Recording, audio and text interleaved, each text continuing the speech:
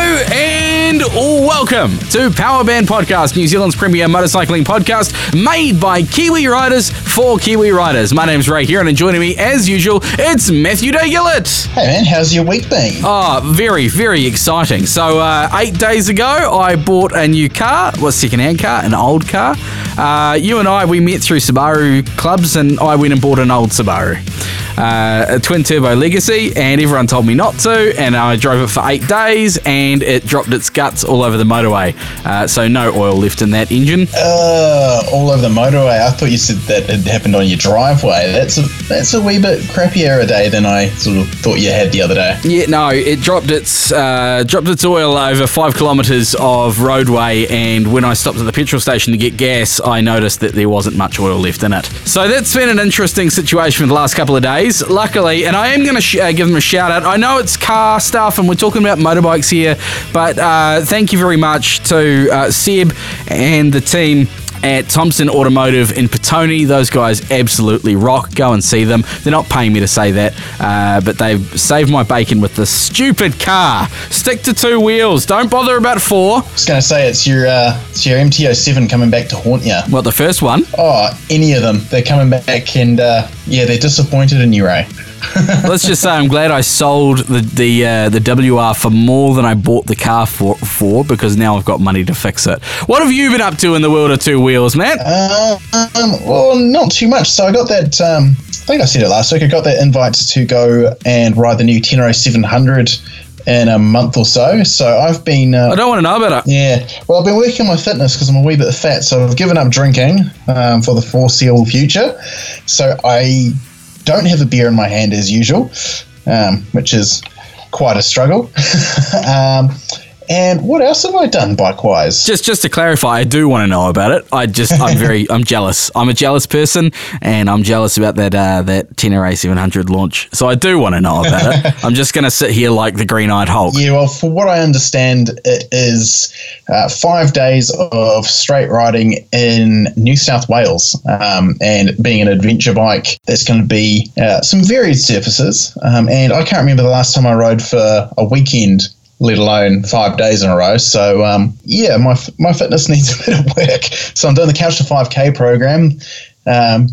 Tip for young players, if you have a baby and you can't go running without them, it's a good bit of exercise to have flat tyres on your pram as you push along. It's good resistance training. Oh, hello. Yeah, mostly because I don't know where I put my bike pump to pump up the tyres of the pram, but there you go. And also last week, and we'll get into this a bit more later, is I got to finally ride that Yamaha Nike. Oh, the 3-wheeled silverback gorilla. Yeah, or the crab with the road crab or whatever. It's a very strange looking thing, let's face it. But I'm looking forward to hearing your thoughts on that. But I just, every time we talk about it or post a photo on social media, I can't believe how many people hate that bike. I know, and Yamaha says its sales are just trucking along as they expected they would. So there is a market there for it. But yeah, once you ride it, it's it's still one of those bikes that, jumping ahead of myself here, but it's one of those ones that it's going to be hard to sort of look back and go, yeah, that's my bike. It's not like how we are with our bikes that we personally own. It's a bit tricky. It's a face only a mother could love. Right, we'll delve into that very shortly, but right now it's time to do the news. And leading our news this episode, Kawasaki have revealed a Ninja 650. Yes, so the 2020 update for the Ninja 650 is a pretty decent one, if you like your tech and stuff. So the big news is, apart from the new styling, it's come much more in line with the Ninja 400. So there's more of a family resemblance going on there now. Before it was every Ninja looked different. The only thing that they had in common was they were Kawasaki's and they had a Ninja sticker on the side of them. So now it looks like a Ninja 400, except it's a 650, and it has a TFT display, a 4.3-inch all-digital TFT color instrumentation screen. And it's a first in the Kawasaki 600 class, and I think it's one of the, just thinking off the top of my head here, I can't really think of many other Kawasaki models that have a TFT. I'm guessing the H2, that crazy supercharged sort of sports tour and that. I think that's got a TFT, and maybe it's a bit of a surprise when you do find a bike that has a good bright TFT, and yet it's almost like a breath of fresh air that you look at it and go, wow, that actually looks like my smartphone, or man, that's so clean and easy to read. Yeah, and it's always surprising nowadays when you get on a brand new bike that's been quite hyped and you don't find a TFT. There are a few bikes coming out that are still rocking LCDs, but there is always a reason for it. But yeah, this is really cool to see coming from Kawasaki. They've also done a few other updates. So obviously there's the styling, makes it look more like the rest of the Ninjas. The rear seat has thicker urethane, so if you're carrying a pillion, they're not going to be complaining quite so much. But they've also got smartphone connectivity, which I think is really, really cool. So there's a Bluetooth chip built into the instrument panel, and it enables riders to connect directly to the bike and use a Kawasaki's special Rideology, the app, it's called. Rideology app.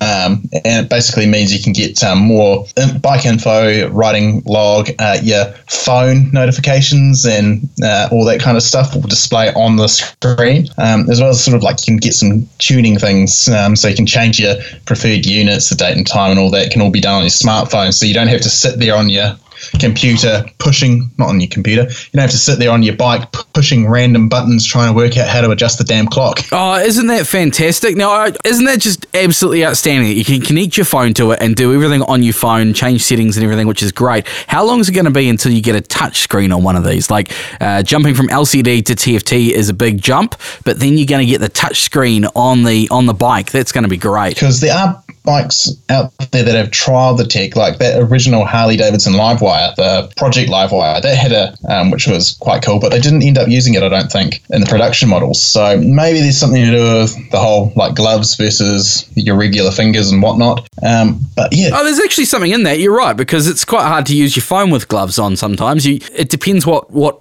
time of day it is, I think, or how you hold your mouth as to whether the phone can register your finger through the glove. Oh, see, I've got some great gloves that actually, so my Revit Dirt 2s, they've been my go-to gloves for, I think, 4 years now, on my second pair.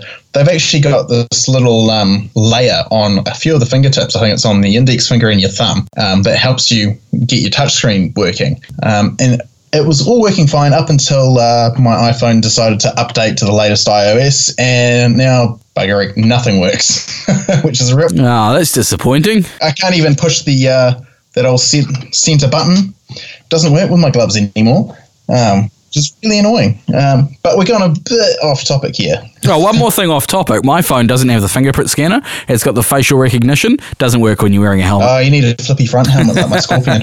So this Kawasaki, we got photos? We do. So we'll post those up. Kawasaki New Zealand expects them to land early in 2020.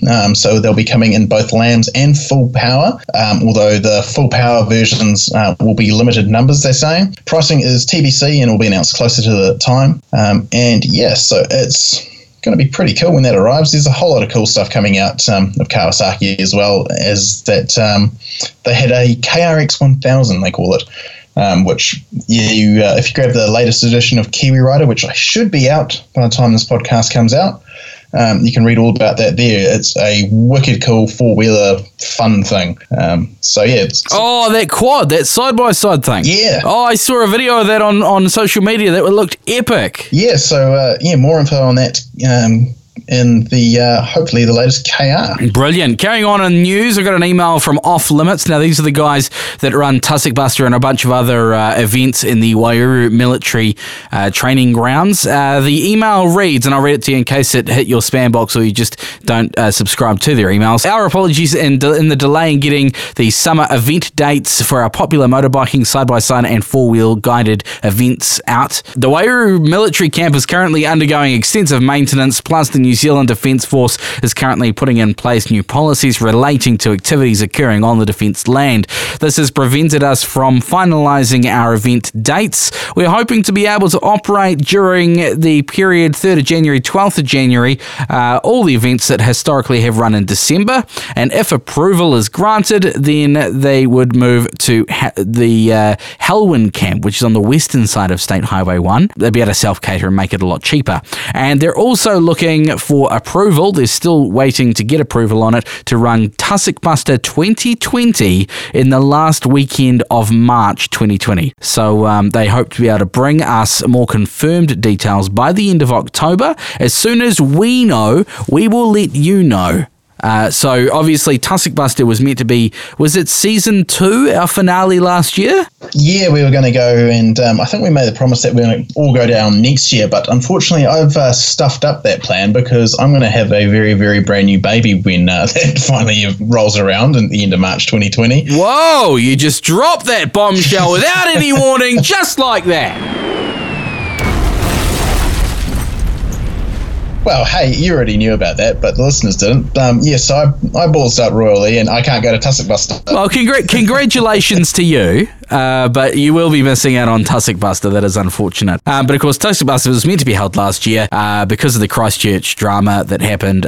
Was basically cancelled or postponed till this year. If you were in it last year, you would have had your email about whether you wanted a refund or put it forward to next year. I put mine forward to 2020, and I'm looking forward to actually getting a ride. What I'll be riding remains to be seen. We'll be talking to Pete, the publisher of Kiwi Rider, about that, and hopefully reviewing a new bike.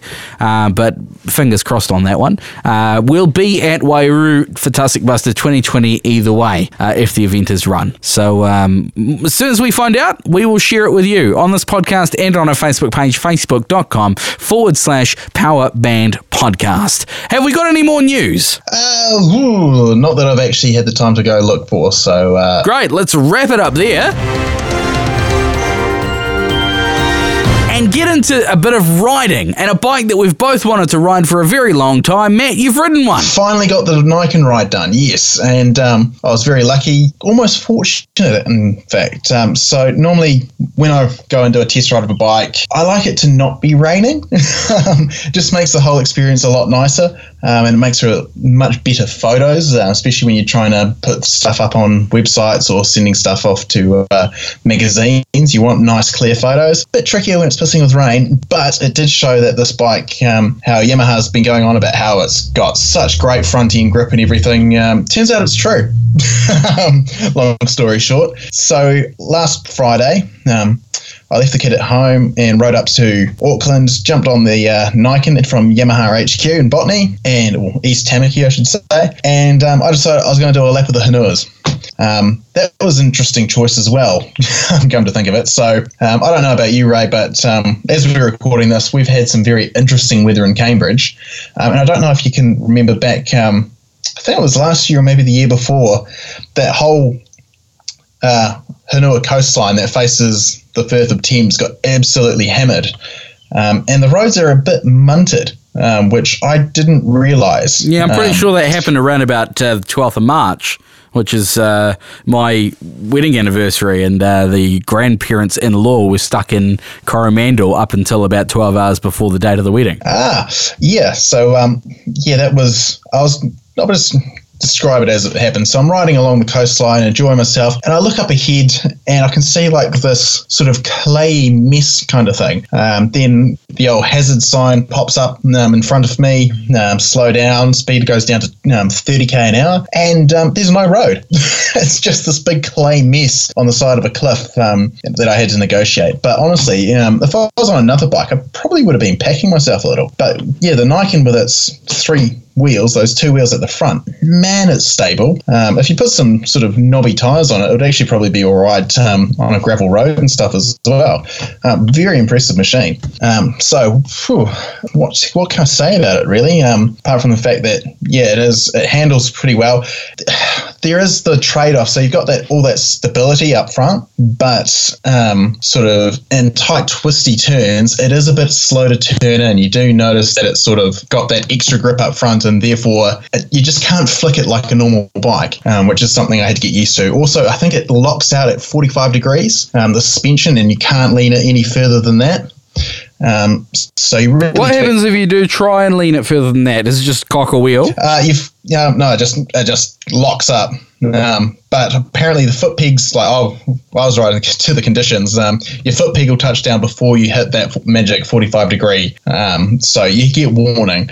But yeah, it's more of a nice cruiser. Like Yamaha on their website have it in the Sports Tourer page. So it's up with the Tracer 900 GT and all that crowd of sort of more enjoyable bikes that you can sort of cruise around on. And yeah, the linking corners on it. It's nice and easy. It's really comfortable bike to ride. But I rode for 5 straight hours, just didn't get off the thing, but was getting a bit sore at the end of it. But I've ridden a few other 3-wheeled things, and you tend to get quite sore traps, those muscles that run along the top of your shoulders, just from fighting those extra wheels. Didn't actually have that problem on the Nikon, which was really surprising. But yeah, there are obviously a few things. It's not the perfect bike. Like, there is the styling, like we've talked about this before. It's not a bike that I personally can look back and go, yeah, I'm riding that. It's more a bike I go, oh, I'm riding that. It looks strange. So the big question, and a lot of people say, oh, it's got 3 wheels, it's not a motorbike. Is it a motorbike or is it a car? It's a motorbike because you can't register it as a car. No, but like take that out of it, like just riding the thing. Is it a motorbike or does it feel like you're riding in a car? It's a motorbike. It's like clearly a motorbike. 100%. There were times I thought that I only had one front wheel. The way it was handling, the way it just felt like a bike. Like, you counter steer like you would a regular bike as well. So it rides in everything just like a motorbike. It's just you do notice that extra stability, and sort of I went for a wee explorer. I did go up a gravel road and everything, and you just that extra stability is great. Unfortunately, it's not the same system as so remember that Piaggio MP3 I rode at the beginning of the year, and how it had the magic button where I could just lock the suspension up and just coast? Can't do that on the Nikon. It's just like a bike. If you start flopping it over, it's going to flop over. And yeah, it's heavy. Is the other thing you sort of notice. It's wide and it's heavy. So weight is wait for it, 263 kilos. That is significantly heavier than the Tracer GT that it shares a lot of its parts with. And it's really wide. So I was riding it in Auckland. When I am in Auckland, I do tend to lane split as much as I hate it, but there was just no way in hell I was going to even try with this thing. Like, I was pulled up behind a Ford Ranger, and I kid you not, it felt like just lining the bike up behind it that the Nikon took up 3/4 of the back of this tray. It felt huge. All right, so benefits of having the Nikon over the MTO9, which I think it's basically made from, right? Why would you go for the Nikon over the MTO9? All right, you go for the Nikon over the MTO9 if you want people to look at you all the time. Like, man, I haven't been stared at so much on a bike in a long time. I think part of it would be if you do a lot of wet weather riding or all-weather riding, like that grip up front, like, I kid you not, it is phenomenal. So if you're not into real tight, twisty, fanging it, revving the nuts off stuff, this could be the bike for you. In saying that, it is a bit more expensive than an MTO9 and a Tracer GT because of all that extra suspension faffery. I'll just bring up the price now. There's 2 versions of the Nikon. You've got the base Nikon, which debuted about this time last year, $24,479, including GST. The GT variant, which personally I'd probably go for the GT if I was in the market for a Nikon. I think it looks a bit better. It's got gold forks instead of blue, bigger windscreen, because the windscreen's not adjustable on the base Nikon, which was a bit of a shame. But so the GT version is $27,539, and that comes with the bigger screen, luggage, and a couple of other small tweaks as well. So it's a few grand more expensive than the Tracer 900 GT, which would be my other sort of like, I'd go for that. But it's got yes, just that handling confidence is insane. It's quite intuitive. It's just like riding any other bike, apart from that extra bit, like you know that you've got that extra grip up front. And yeah, it's definitely got its advantages. Would I recommend it for sort of older riders getting back into riding? Not 100% sure, because it is quite a heavy machine. It's not like a Harley trike where it's just planted and stable, and if you got dodgy hips, you're all good. When you get sort of at a traffic light or whatever, you do notice it's quite heavy. But yeah, honestly, it was a really cool bike. The only negatives I could say about it, apart from the styling, which some people are going to love, some people are just going to barf at, was there were some parts that felt a bit cheap, and I can understand why Yamaha's done it. So the dash, for instance, Tracer 900 GT has a TFT. This doesn't. It has an LCD. It's a good looking LCD. Like, it's a kind of a halo product. You'd think it would have a TFT, and pretty sure Yamaha's done it to keep the price realistic at the end of the day, because if you start adding all these bits in that, it's like the bike would be over 30 grand and nobody would even look at it. And the other thing was there's a lot of shared parts that sort of, it's sharing a lot of its parts with the MT-09 and Tracer 900. The clutch perch still has it's got a bung in it, but you can still see where you could wind in a rear view mirror. And yeah, there was a lot of, on my test bike at least anyway, there was a few untidy wires here and there, and it is a press bike, so it's probably been not particularly well loved by the press. Rolled, bold and arsehole? Yeah, probably hasn't lived a nice life, but in saying that, the engine, totally know why people love the MT-09 and everything, 847cc cross-plane crank triple. Oh, it's one of the greats. It's really a lovely, lovely engine. Heaps of mid-range torque. All right, so I got two more questions for you on the Nikon before we move on. Nikon, the GT, and the MT-09. 3 bikes are sitting there. What one would you take for a lap of the Coromandel Loop or something? I'm going to say the Tracer GT. Well, okay. What's the weather doing? If it's raining, Nikon all day. If it's a nice sunny day, I take the Tracer GT. So that's what it comes down to, the weather. Yeah, honestly, I know I was moaning about the width of the thing. It's 875mm wide or something, but it was raining. I was wearing Kevlar jeans, and I barely got wet at all because of that fairing on the Nikon. If it's a Nikon GT with the extra screen up front, you could ride the length of the country in a storming gale and you'd be golden. But if the weather's nice, you wouldn't take the Nikon? No, just because Coromandel Loop, it's all those tight twisties and that, and I'd like to just, the extra flickability of a bike with a conventional wheel setup. Okay. But it's, if you're after a bike that's an all-weather machine that you're going to ride every single day, you're not really interested in lane splitting or whatever, you just want a nice, dependable machine that's nice and safe. It's going to get you there. It's got traction control, ABS, all the usual stuff, but you can feel confident in it if it's snowing even. Yeah, I reckon the Nikon would be your bike. Final question, ice creams out of 5? Ooh, 3.8 ice creams. 3.8. Looking forward to seeing the full write-up that you've got on onthrottle.co.nz. Yep, that, and it should be in this week's Driven magazine in the New Zealand Herald. Hey. Moving along, because we are running out of time, RIP State Highway 4 Ratahi to Wanganui. There's been a massive slip on the Paraparas, and the road is no longer. We'll check the photos up on the Facebook page, facebook.com/PowerBand Podcast. Matt, I don't know if you've seen this, because I just kind of threw it in there last minute, but man, the slip is quite substantial. I think I recall seeing this on Facebook a couple of days ago. It's like a couple of 100 metres and the road's just sort of fallen away. It's not fallen off a cliff or anything. It's just... The road just isn't there anymore. Yeah, that's a bit scary. Imagine riding your bike around that. It is, considering that was on the top 10 list of best motorcycle roads in the country. That was a very well-trodden route for a lot of North Island riders, and the road is just no longer.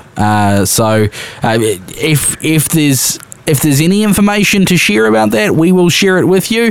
I'm pretty sure that road's going to be sitting behind the Manawatu Gorge bypass as far as priority list goes, but as soon as NZTA make a decision or have any more news on State Highway 4 Ratahi to Wanganui, the Paraparas will share the information with you. And the last thing on my list, Matt, was Mangatanoka Motors Two-Wheel Day. We mentioned it last week. It's on October 27th. Mangatanoka. It's Labour weekend. It is Labour weekend. The long weekend. Yeah. And a good chance to get out and ride your bike before a second child is born.